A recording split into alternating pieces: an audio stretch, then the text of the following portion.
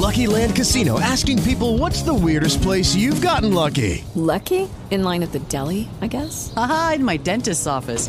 More than once, actually. Do I have to say? Yes, you do. In the car before my kids' PTA meeting. Really? Yes. Excuse me, what's the weirdest place you've gotten lucky? I never win and tell. Well, there you have it. You can get lucky anywhere, playing at LuckyLandSlots.com. Play for free right now. Are you feeling lucky? No purchase necessary. Void where prohibited by law. 18 plus. Terms and conditions apply. See website for details.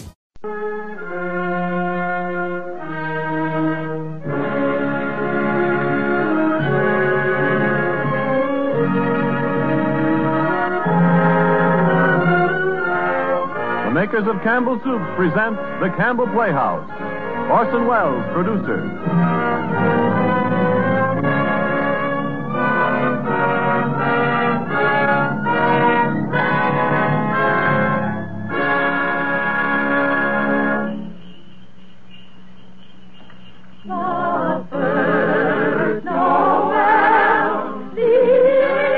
Good evening, this is Orson Welles.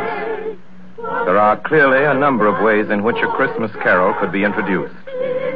Myself, I am most struck by the happy fortune that enables us on this Christmas Eve to present Mr. Lionel Barrymore, the best-loved actor of our time, in the world's best-loved Christmas story, A Christmas Carol.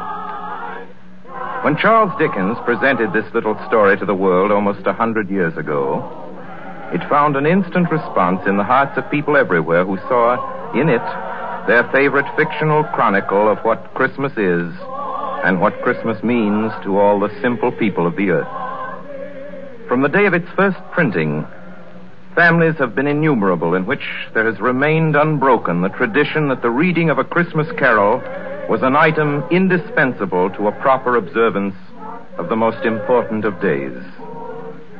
It is the American way, as we know, to establish traditions quickly where popular instinct and sentiment pronounce them sound. And so it is that today, actually only the 5th anniversary of Mr. Lionel Barrymore's first playing of the part of Ebenezer Scrooge for the Campbell Playhouse, there is, I think, in all America nothing more eagerly awaited, more firmly rooted in the hearts of the radio family that numbers millions, than this yearly performance of A Christmas Carol. A Christmas Carol, as Charles Dickens wrote it, has by common consent long been a classic. Mr. Lionel Barrymore's appearance in it is rapidly becoming one. And now, just before A Christmas Carol, Ernest Chappell has a special Christmas greeting from the makers of Campbell Soups. Mr. Chappell? Thank you, Orson Welles.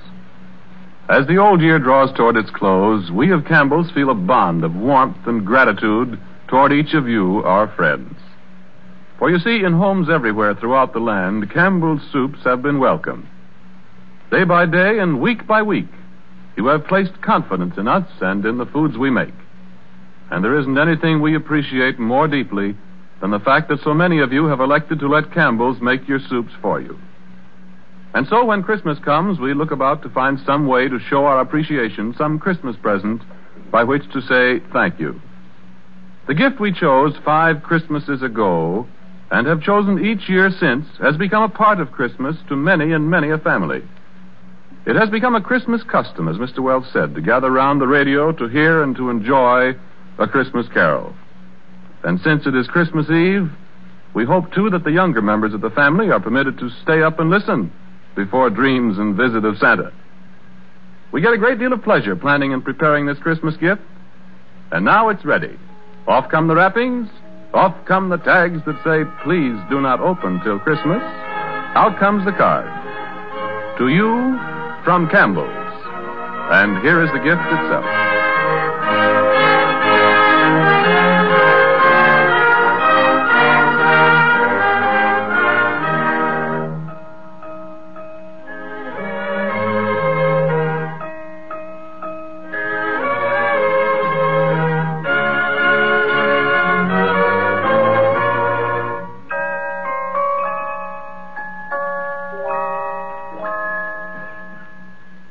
Marley was dead to begin with. There's no doubt whatever about that. The register of his burial was signed by the clergyman, the clerk, the undertaker, and the chief mourner. Scrooge signed it. And Scrooge's name was good upon change for anything he chose to put his hand to. Old Marley was as dead as a doornail. Scrooge knew he was dead? Of course he did. Scrooge and Marley were partners for I don't know how many years. But he was a tight-fisted hand at the grindstone with Scrooge. A squeezing, wrenching, grasping, scraping, clutching, covetous old sinner. And once upon a time, of all the good days in the year, on Christmas Eve, old Scrooge sat busy in his counting house, a grim, cheerless place if ever there was one. The door of Scrooge's counting house was open that he might keep his eye upon his clerk, Bob Cratchit, who in a cold and dismal little cell beyond worked at his ledgers. 19, 20, 21, 22. Merry gentlemen, let nothing you dismay. 23, 26, 29. 9 carry 2. Christmas Day. 11, 13, 17, 7. Bob Cratchit. Yes, Mr. Scrooge. Stop that infernal caterwauling. Yes, sir. 9, 15, 17, 29, carry 1. Impudence. Singing their idiotic Christmas carols at my very door. Go on! Get away from my door! Go somewhere else and bellow your blasted carols or I'll give you in charge. Sorry, Governor. It's an old custom at Christmas time, you know. Yes, and I don't want any of your old customs. Take your fellow fools and go away. Christmas. Blah. Right, sir. Merry Christmas anyway, sir.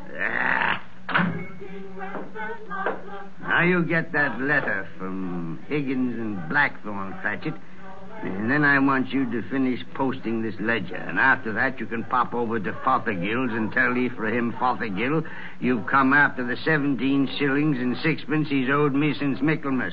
And tell him I shall have a constable over there if he doesn't pay up at once. Mr. Fothergill's wife has been ill, sir. Oh, what do I care about his wife? I want my 17 and 6. I just thought it being Christmas, sir. Christmas. You mention that word to me once more, Bob Cratchit, and I'll... Merry Christmas, Uncle. Merry Christmas, Bob. Merry Christmas, Mr. Fred. God save you, Uncle. Humbug. Christmas a humbug, Uncle. Now, I'm sure you don't mean that. I mean just that. Exactly that. Merry Christmas. What right have you to be merry? What reason have you? You're poor enough. Well, what right have you to be dismal about Christmas, Uncle? You're rich enough. Yeah. Now, Uncle, don't be cross. Well, what else can I be when I live in such a world of fools?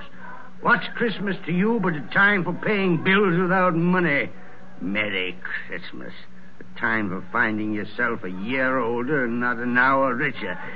If I could work my will, every idiot who goes about with Merry Christmas on his lips would be boiled with his own pudding and buried with a stake of holly through his heart. He should. Uncle?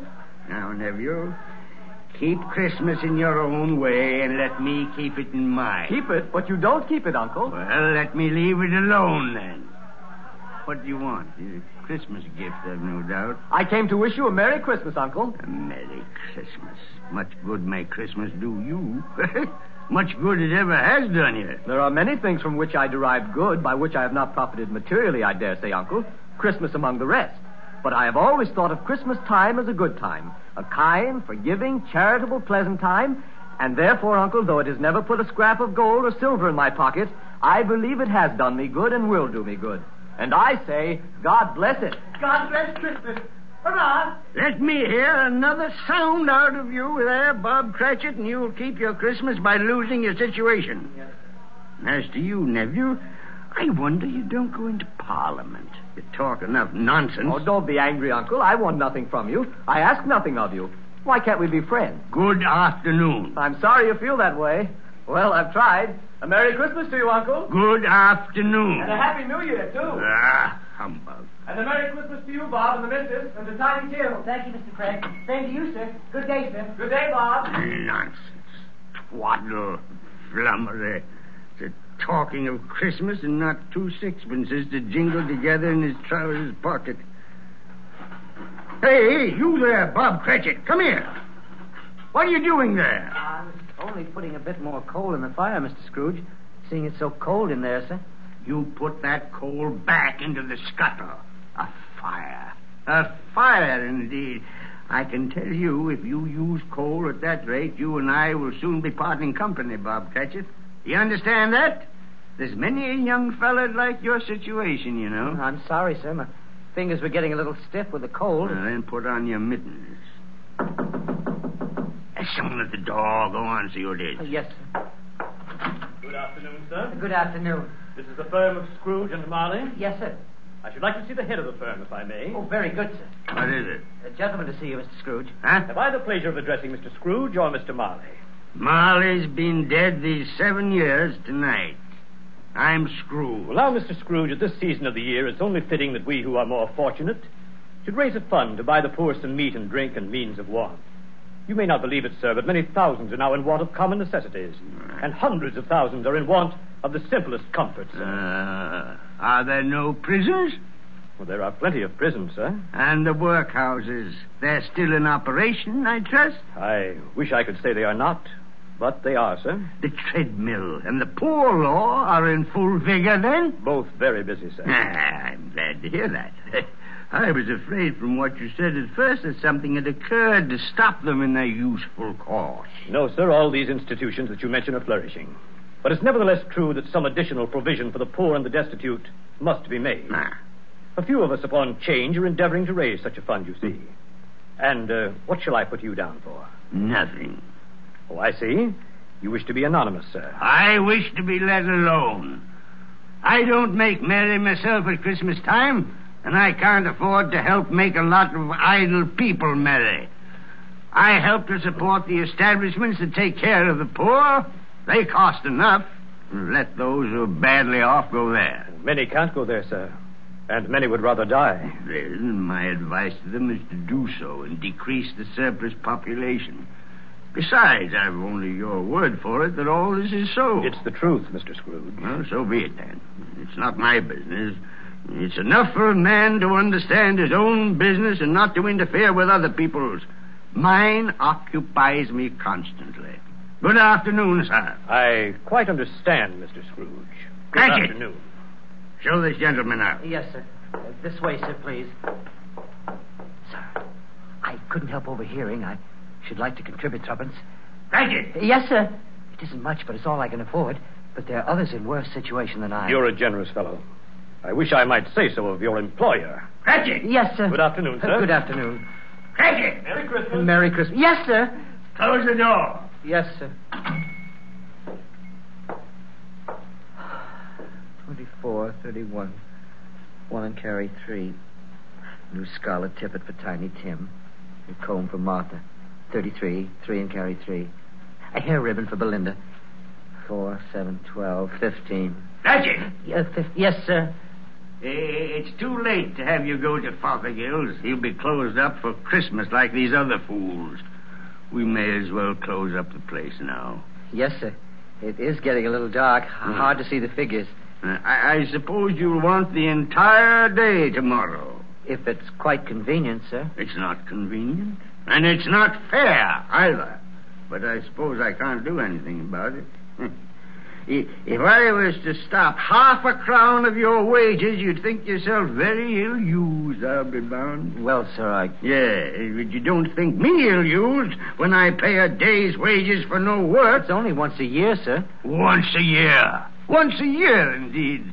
A fine excuse for picking a man's pocket every 25th of December. But I suppose there's no good talking. You must have the whole day. Well, see that you're here all the earlier the next morning. You understand? Oh, I will, sir. I will indeed. Good night, sir, and Merry Christmas. Merry Christmas.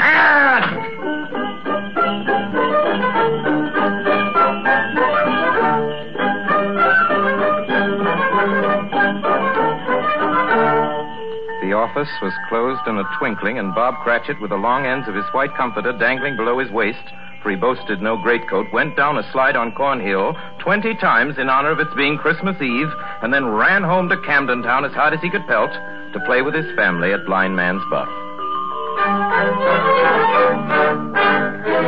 Scrooge, on the other hand, took his melancholy dinner in his usual melancholy tavern, and having read all the newspapers and spent the rest of the evening with his banker's book, went to his dismal house. Darkness is cheap, and Scrooge liked it. The yard was so dark that even Scrooge, who knew its every stone, had to grope with his hands through the fog and the frost to find the door. Scrooge walked through his rooms to see that all was right. Sitting room? Bedroom? Lumber room? All as they should be. Nobody under the table, nobody under the sofa, nobody under the bed, nobody in the closet. Closed the door. He locked himself in. He double-locked himself in. And took off his cravat, put on his dressing gown and slippers and his nightcap, and sat down before the fire to take his gruel.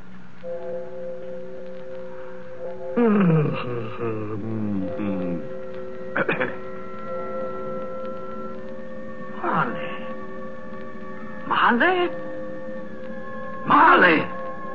I could have sworn I saw... humbug. Marley's been dead these 7 years. Humbug. All humbug. What I need is a good night... What's that? Someone's in the wine cellar. But the door's locked and double locked. Something's... It's coming. Something is... It's coming closer. Outside my door. Stuff. I won't believe it. It's humbug still. Ebenezer Scrooge. Ebenezer Scrooge. Marley. Oh, no. What do you want with me? I want much of you, Ebenezer. Who are you? Ask me who I was. Oh, you're very particular for a ghost. All right, then. Who were you? In life, I was your partner, Jacob Marley. Jacob Marley. But you're dead. You died 7 years ago. 7 years ago this very night. You are a ghost, then. What's wrong, Ebenezer? Don't you believe in me? I do not. You doubt your senses, Ebenezer? Yes. Because a little thing affects them. Slight disorder of the stomach makes them cheats. You can't be a ghost. You may be an undigested bit of beef, or a blot of mustard, or a crumb of cheese, a fragment of an underdone potato. There may be more gravy than grave about you, whatever you are. Humbug, I tell you. Humbug.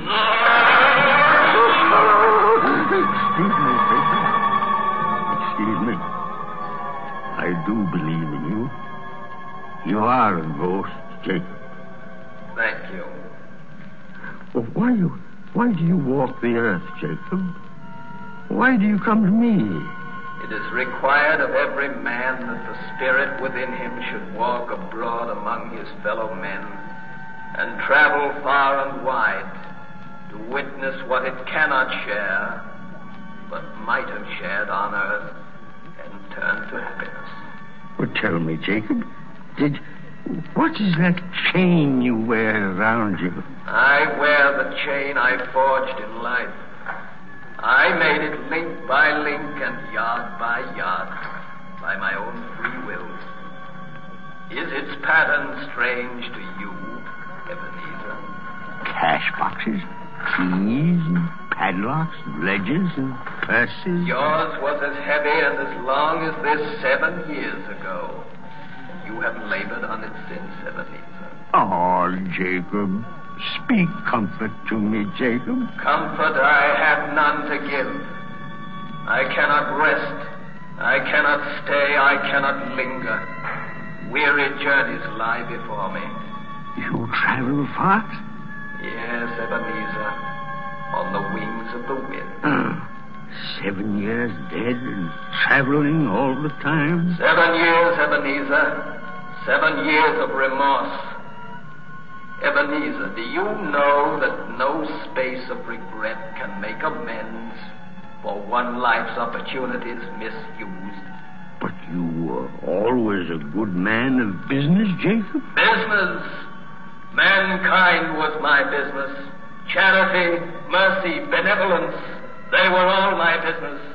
The dealings of my trade were but a drop of water in the comprehensive ocean of my business. Oh, Jacob, don't take on so now. Jacob. Listen to me, Ebenezer. I listen to you, Jacob. Go on, Jacob, now.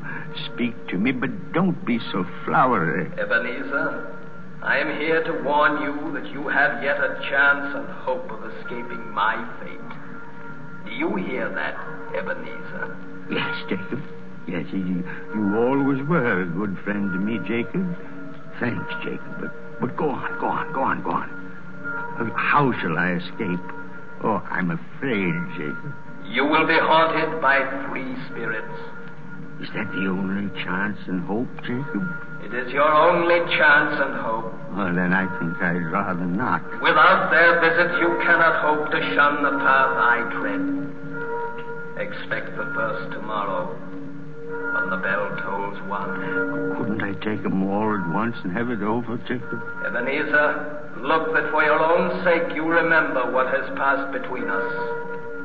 And remember, when the bell tolls 1, look for the first spirit. Molly. Jacob, Molly.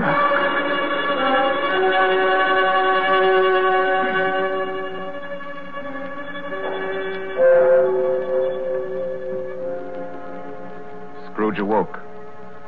He was lying on his bed fully dressed.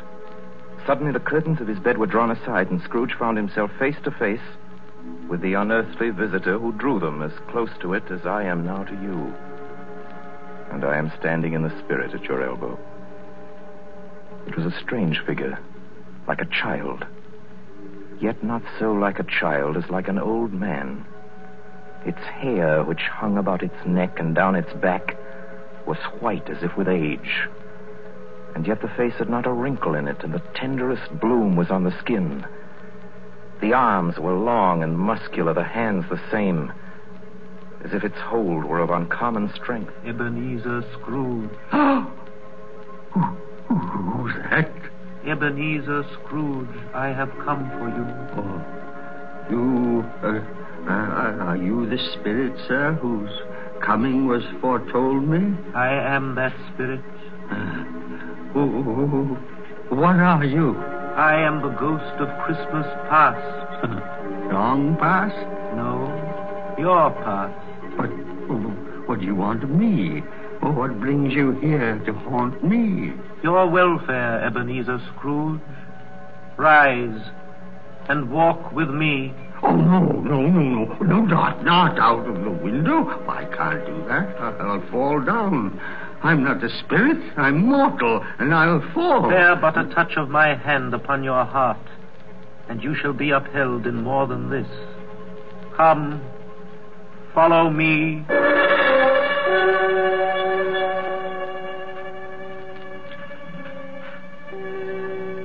Where are we? What's become of the city? There's snow upon the ground. Where are we? These are the shadows of the things that have been. You recognize this countryside? I know every inch of it. Every rock, every tree. And that bleak building over there? That building. I was a boy there. Yes, I went to school in that horrible place. Do you recollect that path? I could walk it blindfold. Strange you should forget it so many years.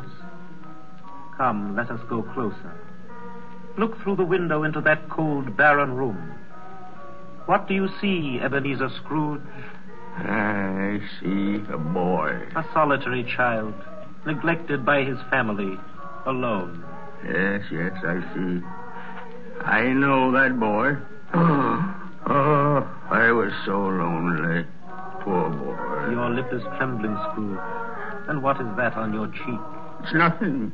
Nothing at all. I wish it's too late now. What's the matter? Nothing. The waits came to my door singing Christmas carols last night, and there was a boy like that among them. A poor, pale, thin little boy in a ragged coat. I should like to have given him something, that's all. Is that all? Come, Ebenezer Scrooge. Let us see another Christmas.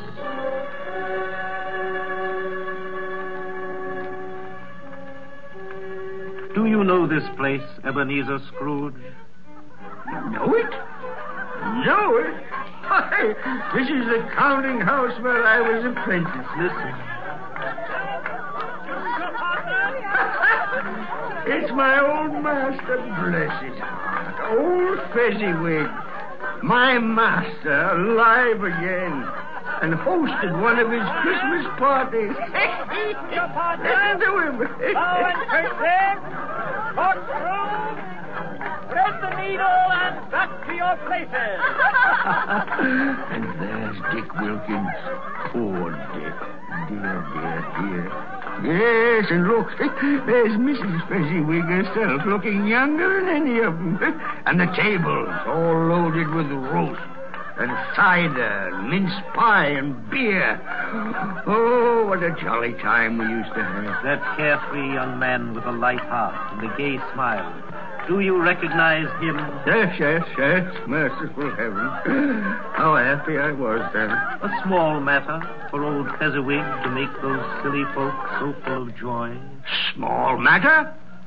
Small indeed. Isn't it? He has spent only a few pounds of your mortal money. Is that so much that he deserves praise? Ah, it's not that. It's not that, Spirit. Old Fezziwig has the power to make us happy or unhappy, to make our service light or heavy. His power lies in words and looks and in things so tiny that it's impossible to count them up. The happiness he gives is quite as great as if it cost What is the matter? Oh, nothing at all, Spirit. Something, I think. No. Speak. Well, only it's just that I should like to be able to say a word or two to my clerk, Bob Cratchit. That's all. Advance and retire. Bow and curtsy. Thread the needle. My time grows short, and we have yet another journey to make. Where now? Come. This is our last visit to the past, Ebenezer. Here, in this little room, with a fair young girl by your side. Do you recognize yourself, Ebenezer? No. Spare me this. You're older now, a man in the prime of life. Your face has begun to wear the signs of care and avarice. Your eyes are greedy, the eager, restless eyes of a miser. No, please. She knows it, too. That girl by your side. There are tears in her eyes. That is little, Ebenezer, to you. Very little. I know that. Belle, have I changed toward you? When we were engaged, we were both poor. Was it better then? Better to be poor? Better at least to be happy. You're changed. You were another man then. I was a boy. Do you blame me because I've grown wiser? Have I ever tried to break our engagement? In words, no. Never. In what, then? In a changed nature. In an altered spirit. In everything that made my love of any value in your sight. So I release you from your promise. Belle! Oh, at first it may cause you pain to lose me. A very brief pain. But soon it will be dim. Like a half-remembered dream. An unprofitable dream. And you will be glad to be awake from such a dream. May you be happy in the life you have chosen, Ebenezer. For the love of him you once were. It's enough. Show me no more. Take me home. These were shadows of the things that have been. That they are what they are, do not blame me. No more. One shadow more. Come. Do you see this man, Ebenezer Scrooge? This man might have been you. And the woman beside him, your wife. And that girl. That girl might have been your daughter, Ebenezer Scrooge. She might have called you father. She might have been a springtime in the haggard winter of your life. Spirit, let me go. Show me no more. Listen now while they speak, Ebenezer. Belle, I saw an old friend of yours today. Who was it? Yes. How can I? Oh, I know. Mr. Scrooge. Mr. Scrooge it was. I passed his office window. It wasn't shuttered. And there was a candle inside, so I couldn't help seeing him. His partner, Marley, lies at the point of death, I hear. And there Scrooge sat, all alone. Quite alone in the world, I do believe. Spirit, I can't bear any more. Leave me. Haunt me no more. Take me back. Take me back.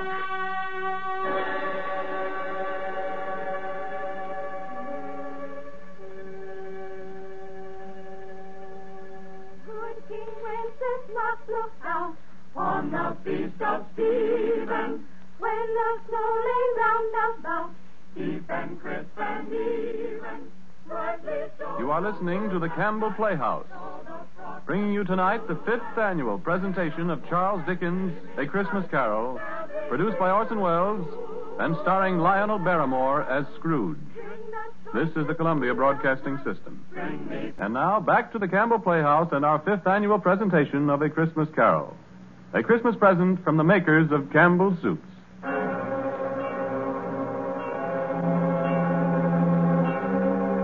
On the stroke of 1, Scrooge awakened suddenly and sat him bolt upright in his own bed.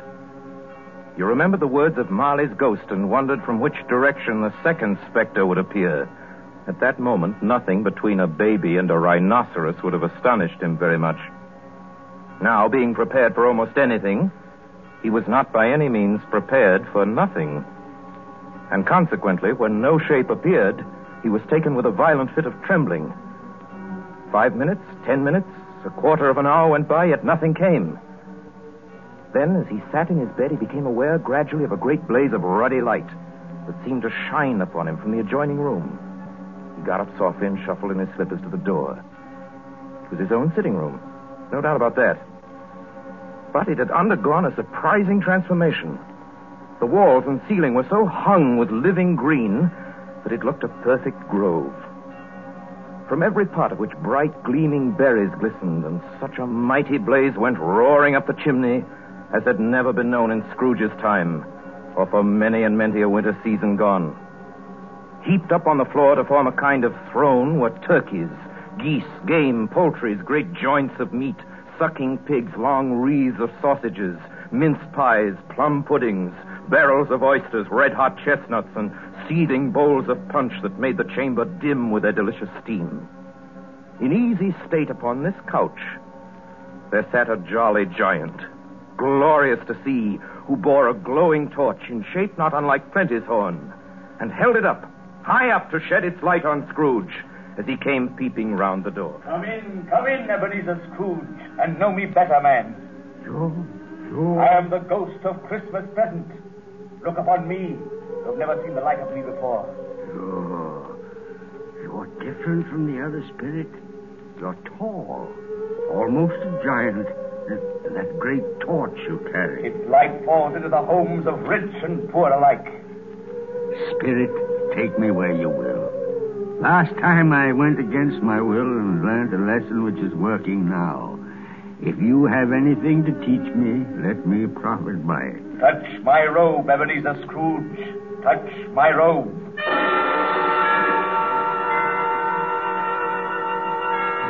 brought me, Spirit? An humble dwelling in an humble street.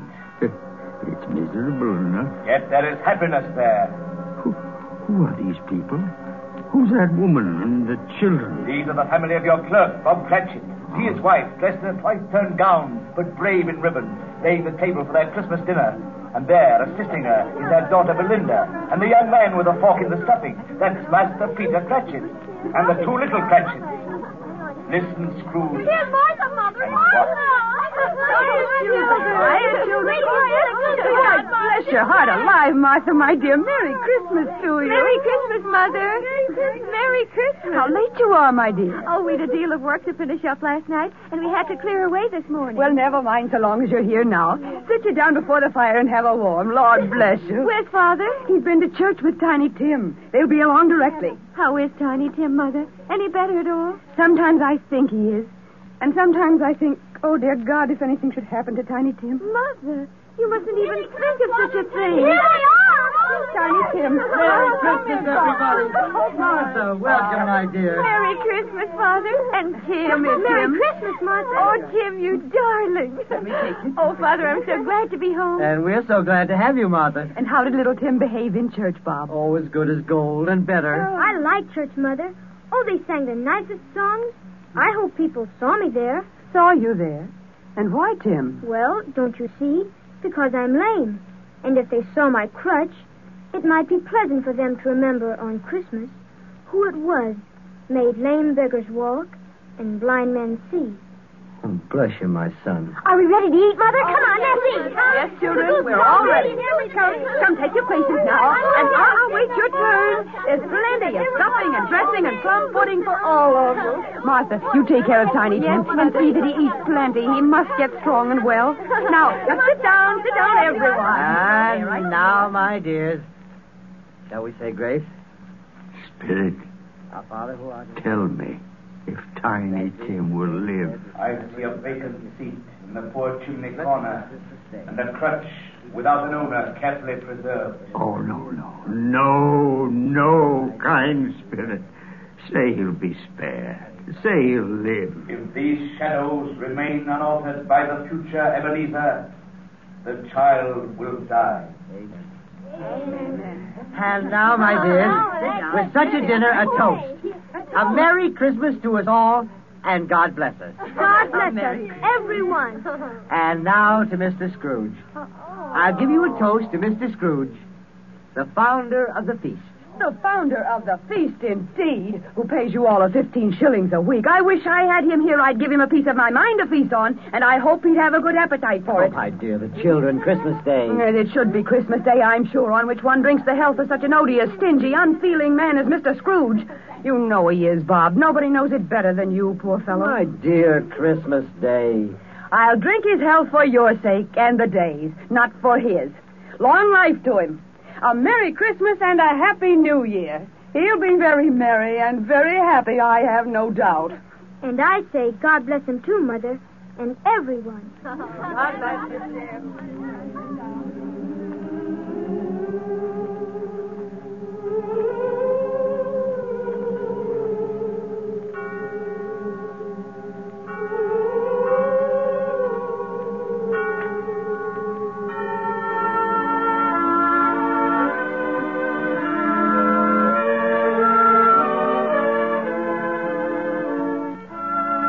There was nothing of high mark in all this. They were not a handsome family, these Cratchits. They were not well-dressed. Their shoes were far from being waterproof. Their clothes were scanty and had known, very likely, the insides of a pawnbroker's. But they were happy, grateful, pleased with one another, and contented with the time. And when at last they faded, Scrooge had his eye upon them, and especially on Tiny Tim, until the last. Many calls Scrooge made that night with a ghost of Christmas present. Down among the miners they went who labor in the bowels of the earth, and out to sea among the sailors at their watch, dark, ghostly figures in their several stations. Much they saw, and far they went, and many places they visited, but always with a happy end. The spirits stood beside sick beds, and they were cheerful. On foreign lands, and they were close at home. By poverty, and it was rich. In almshouse, hospital, and jail, where vain man in his little brief authority had not made fast the door and barred the spirit out, the spirit left his blessing. It was a long night, if it was only a night. And it was strange, too, that while Scrooge remained unaltered in his outward form, the ghost grew older. Clearly older. My life upon this globe is very brief, Ebenezer. It ends tonight. Tonight? Tonight at midnight. Hark. The hour has come. Oh, no, not yet. Not yet. There are still more things I wish to learn. These you will learn from still another spirit. Still another spirit, Ebenezer. Scrooge looked about him for the ghost. It had vanished, and he found himself once more in his bed in his dressing gown and his nightcap on his head. He'd heard the clock strike, and then he remembered the prediction of old Jacob Marley. And lifting up his eyes, beheld the third spirit.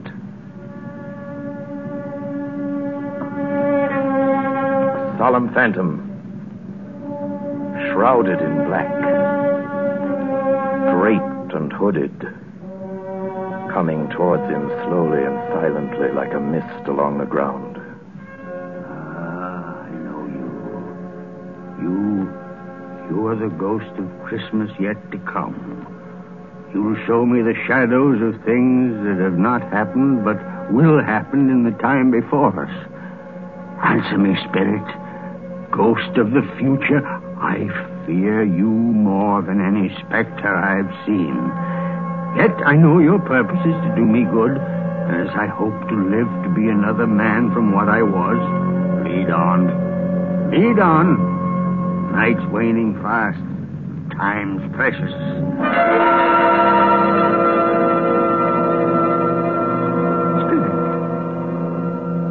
Why have you brought me here again? Here to Bob Cratchit's home? But it's not the same. Why is it so quiet? So very quiet here.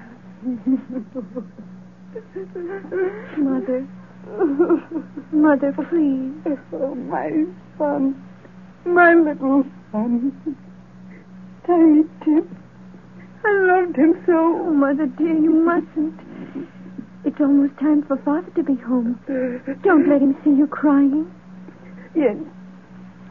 Yes, Martha. He's late tonight. He walks slower than he used to. And yet I've known him to walk very fast indeed with Tiny Tim on his shoulders. So have I, Mother. But he was light to carry. And his father loved him so that it was no trouble. No trouble at all. Bob. Good evening, my dear. You're late, Bob. Yes, I'm sorry, my dear. I went to the churchyard today. I wish you could have gone with me. It would have done your heart good to see how sweet and green a place it is. But you'll see it often, I promised him.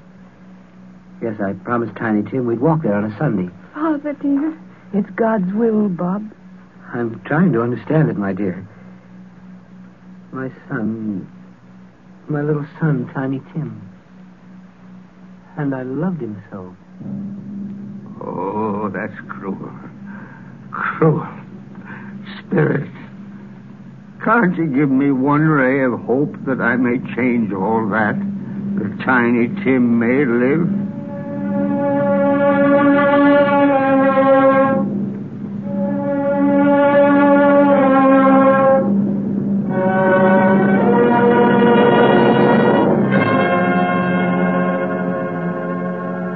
Where are you taking me now? Here, on a common street, Spirit? What is there for me to learn here? Who are those men? I don't know much about it. Either way, I only know he's dead. Where did he die? Last night, I believe. It's likely to be a very cheap funeral for palm mill life. I don't know anybody to go to it. Suppose we make up a party and volunteer. I don't mind going if a lunch is provided. Come to think of it, I'll wager I was his best friend. What? We used to nod to each other when we met in the street.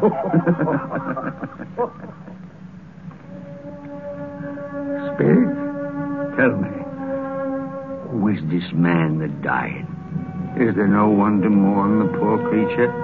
No one to follow him to the grave? Perhaps they'll give him a green grave at least, like poor Tiny Tim. Perhaps... Spirit, where are we now? Merciful heaven, a churchyard. Overrun by grass and weeds, choked with too much burying, desolate, lonely, crumbling gravestones. Spirit, before I draw nearer to that gravestone, answer me one question.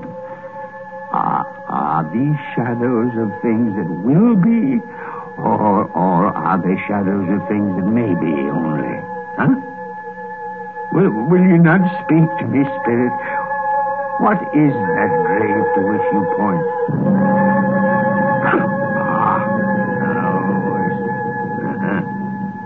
There's writing on that stone.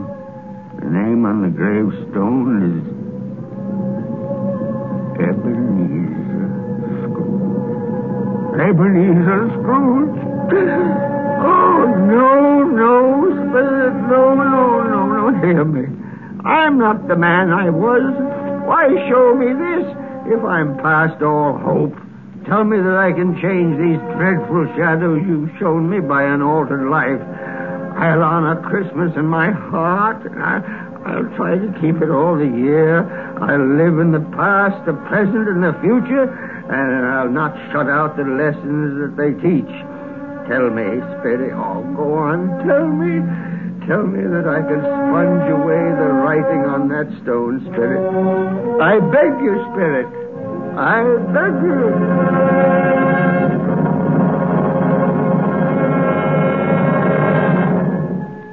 Spirit, I promise on my knees. I promise I'll... Why, what's this? It's my own bed, boy. Oh, I'm home. In my own bed. In my own room. And the sun! The sun's shining. It's clear. It's bright. No fog. What a beautiful day. Oh, glorious. The boy. Oh, boy. Yes, sir? What's today? What's that, sir? Well, what day is it, my fine fella? Today? Why, it's Christmas Day. Ha-ha! Christmas Day! Then I haven't missed it. The spirits have done it all in one night. All in one night. Heaven be praised. How's that, sir? Listen, my lad. You know where the poulterer is in the next street? I should say I do. Intelligent boy. A remarkable boy. Tell me, do you know if they sold the prize turkey that was hanging in the window? The one as big as me? What a delightful boy. It's a pleasure to talk to you. Yes, my buck? It's hanging there now, sir. That's wonderful. Go around, will you? And tell him to send it to Bob Cratchit and his family on Broad Street. And mind you, they're not to know who paid for it.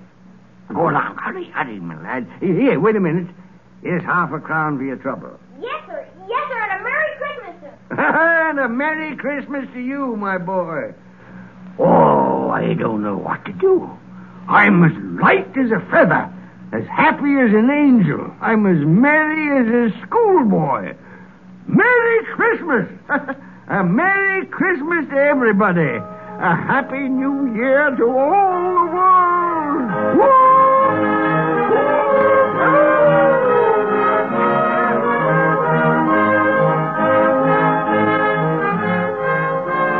My dear sir, how do you do? I beg your pardon? Oh, you, sir. Aren't you the gentleman who came to my office in regard to that charity? Why, yes, sir. A Merry Christmas to you. Yes, sir. Allow me to ask your pardon, sir. And will you have the goodness to accept... I prefer to whisper this. But, Lord bless me. My dear Mr. Scrooge, are you serious? If you please. No, not a farthing less. A great many back payments are included in it, I assure you. Will you do me that favor? Oh, my dear sir, I don't know what to say to such munificence. No, don't say anything, please. Come and see me. Will you come and see me? I will indeed. Thank you. I'm much obliged to you. I thank you 50 times. Bless you. Merry Christmas.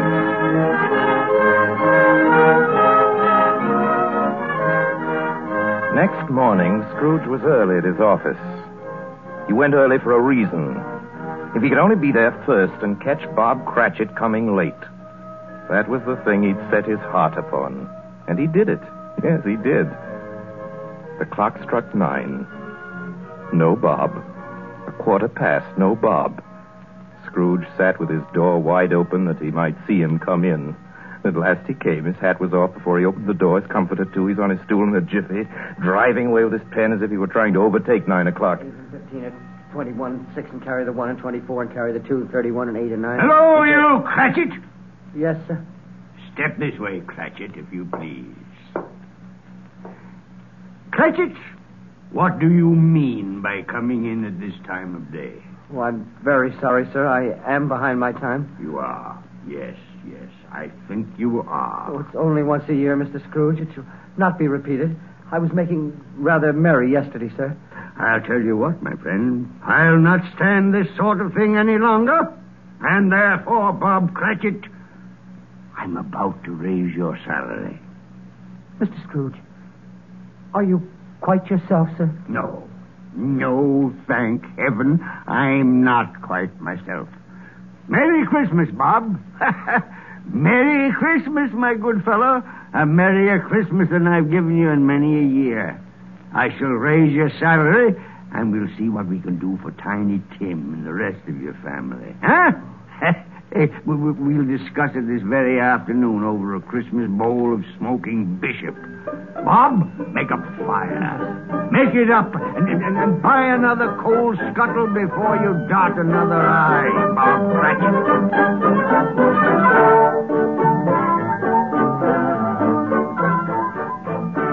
Scrooge was better than his word.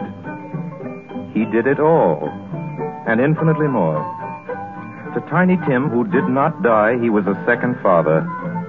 He became as good a friend, as good a master, and as good a man as the good old city knew, or any other good old city, town, or borough in the good old world. Some people laughed to see the alteration in him, but he let them laugh, and little heeded them. His own heart laughed. That was quite enough for him. He had no further intercourse with spirits, but lived upon the total abstinence principle ever afterwards, and it was always said of him that he knew how to keep Christmas well if any man alive possessed the knowledge. May that be truly said of us, of all of us. And so, as Tiny Tim observed, God bless us, everyone. Joy to the world, the Lord is come. Let earth receive her King. Let every heart prepare his room. And heaven take her name, and heaven take her name, and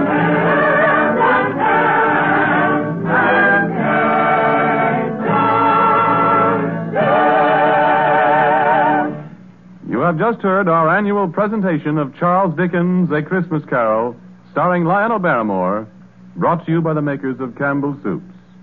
And now, here is Orson Welles. Ladies and gentlemen, at this point in the program, it's my custom, as you know, to present you with a few words of introduction, our guest of the evening. With your consent, I shall dispense with this tonight. To introduce tonight's guest to the Campbell Playhouse audience, or to any American audience, is an extravagant and superfluous procedure. For if ever an actor has won for himself a lasting place in the hearts of his fellow countrymen through years of unsparing and inspiring service, that actor is Lionel Barrymore. Mr. Lionel Barrymore. Oh, thank you, Orson Welles. Good evening, ladies and gentlemen. Well, this is the 4th year I've had the pleasure of appearing in the Christmas Carol here on the Campbell Playhouse, and I assure you all it's a pleasure that never tires. As long as I can remember, this has been one of my favorite stories. When we were children, it was read to us regularly at this time of year, as it is to many millions of children right now. And like many of them, I'm sure, the three of us, Ethel, Jack, and I, with the aid of a sheet and some old ironware, made a play of it. As I remember, we had 3 Scrooges in that production. Who played Tiny Tim? I think we had 3 Tiny Tims, too. But seriously, I can think of no part that I've enjoyed playing again and again as much as I have the part of that squeezing, wrenching, grasping, scraping, clutching, covetous old sinner, Ebenezer Scrooge. And I can think of no happier or more suitable choice for the makers of Campbell's Soups to offer the people of America as their Christmas present each year than Charles Dickens' well-beloved story, A Christmas Carol. Good night, Orson. Good night, everybody. And a Merry Christmas to you all. Good night to you, Mr. Barrymore. Thank you, sir, and a Merry Christmas to you. Ladies and gentlemen, next Sunday night, we're happy to announce our version of a great and truly American story by a great American novelist, Come and Get It, by Edna Ferber. Against a background of the mighty forests of Miss Ferber's own Wisconsin, it tells a stirring tale of the men and women who live and die in the woods in order that lumber may come down the rivers every spring into the cities of the modern world. Like so many of Miss Ferber's epic romances of American life, it was made from a best-selling novel into a highly successful motion picture. Now we bring it to you on the air. The story of a man and his son and the girl they both loved, Lotta. Lotta, played for us by one of the loveliest and most accomplished of Hollywood's younger dramatic actresses, Miss Frances D. And so until next week, until Come and Get It, my sponsors, the makers of Campbell Soups, and all of us in the Campbell Playhouse remain, as always, obediently yours. But just one moment. Please, Benny, excuse me. Ladies and gentlemen, it's the night before Christmas. And all through the Campbell Playhouse, not a creature is stirring that doesn't join Lionel Barrymore in wishing you a Merry, Merry Christmas. This goes for all of us, for my sponsor, for myself, or for all of us, from Don McBain, who runs the machinery in the control room, to Miss Helgren, who types the Campbell Playhouse scripts. A Merry Christmas. From Benny Herman and his band of Merry Melodians, Merry Christmas. From Max Tears, canary-throated chorister, a very Merry Christmas. And from Harry Essman and Cliff Thorson and his crew of sound effect technicians, a Merry Christmas. And from Orson Welles and his considerable aggregation of dramatic talent, who include, among others, Mr. Everett Sloane, Mr. Frank Reddick, Mr. Erskine Sanford, Mr. George Coulouris, Mr. Ray Collins, Miss Georgia Backus, Miss B. Benaderet, and many, many others, a Merry Christmas. How about it, everybody? A Merry Christmas. That's right. And now, as Tiny Tim says, God bless us, everyone.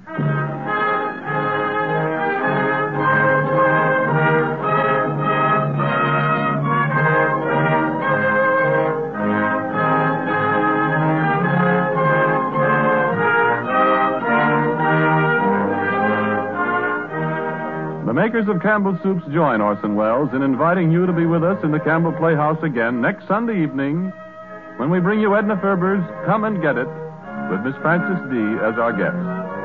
Meanwhile, if you have enjoyed our 5th annual presentation of A Christmas Carol, won't you tell your grocer so this week when you order Campbell Soups? This is Ernest Chappell saying thank you and a very Merry Christmas to you all. Hey guys, it is Ryan. I'm not sure if you know this about me, but I'm a bit of a fun fanatic when I can. I like to work, but I like fun too. It's a thing. And now the truth is out there. I can tell you about my favorite place to have fun. Chumba Casino. They have hundreds of social casino style games to choose from with new games released each week. You can play for free anytime, anywhere. And each day brings a new chance to collect daily bonuses. So join me in the fun. Sign up now at ChumbaCasino.com. No purchase necessary. VGW Group. Void where prohibited by law. See terms and conditions. 18+.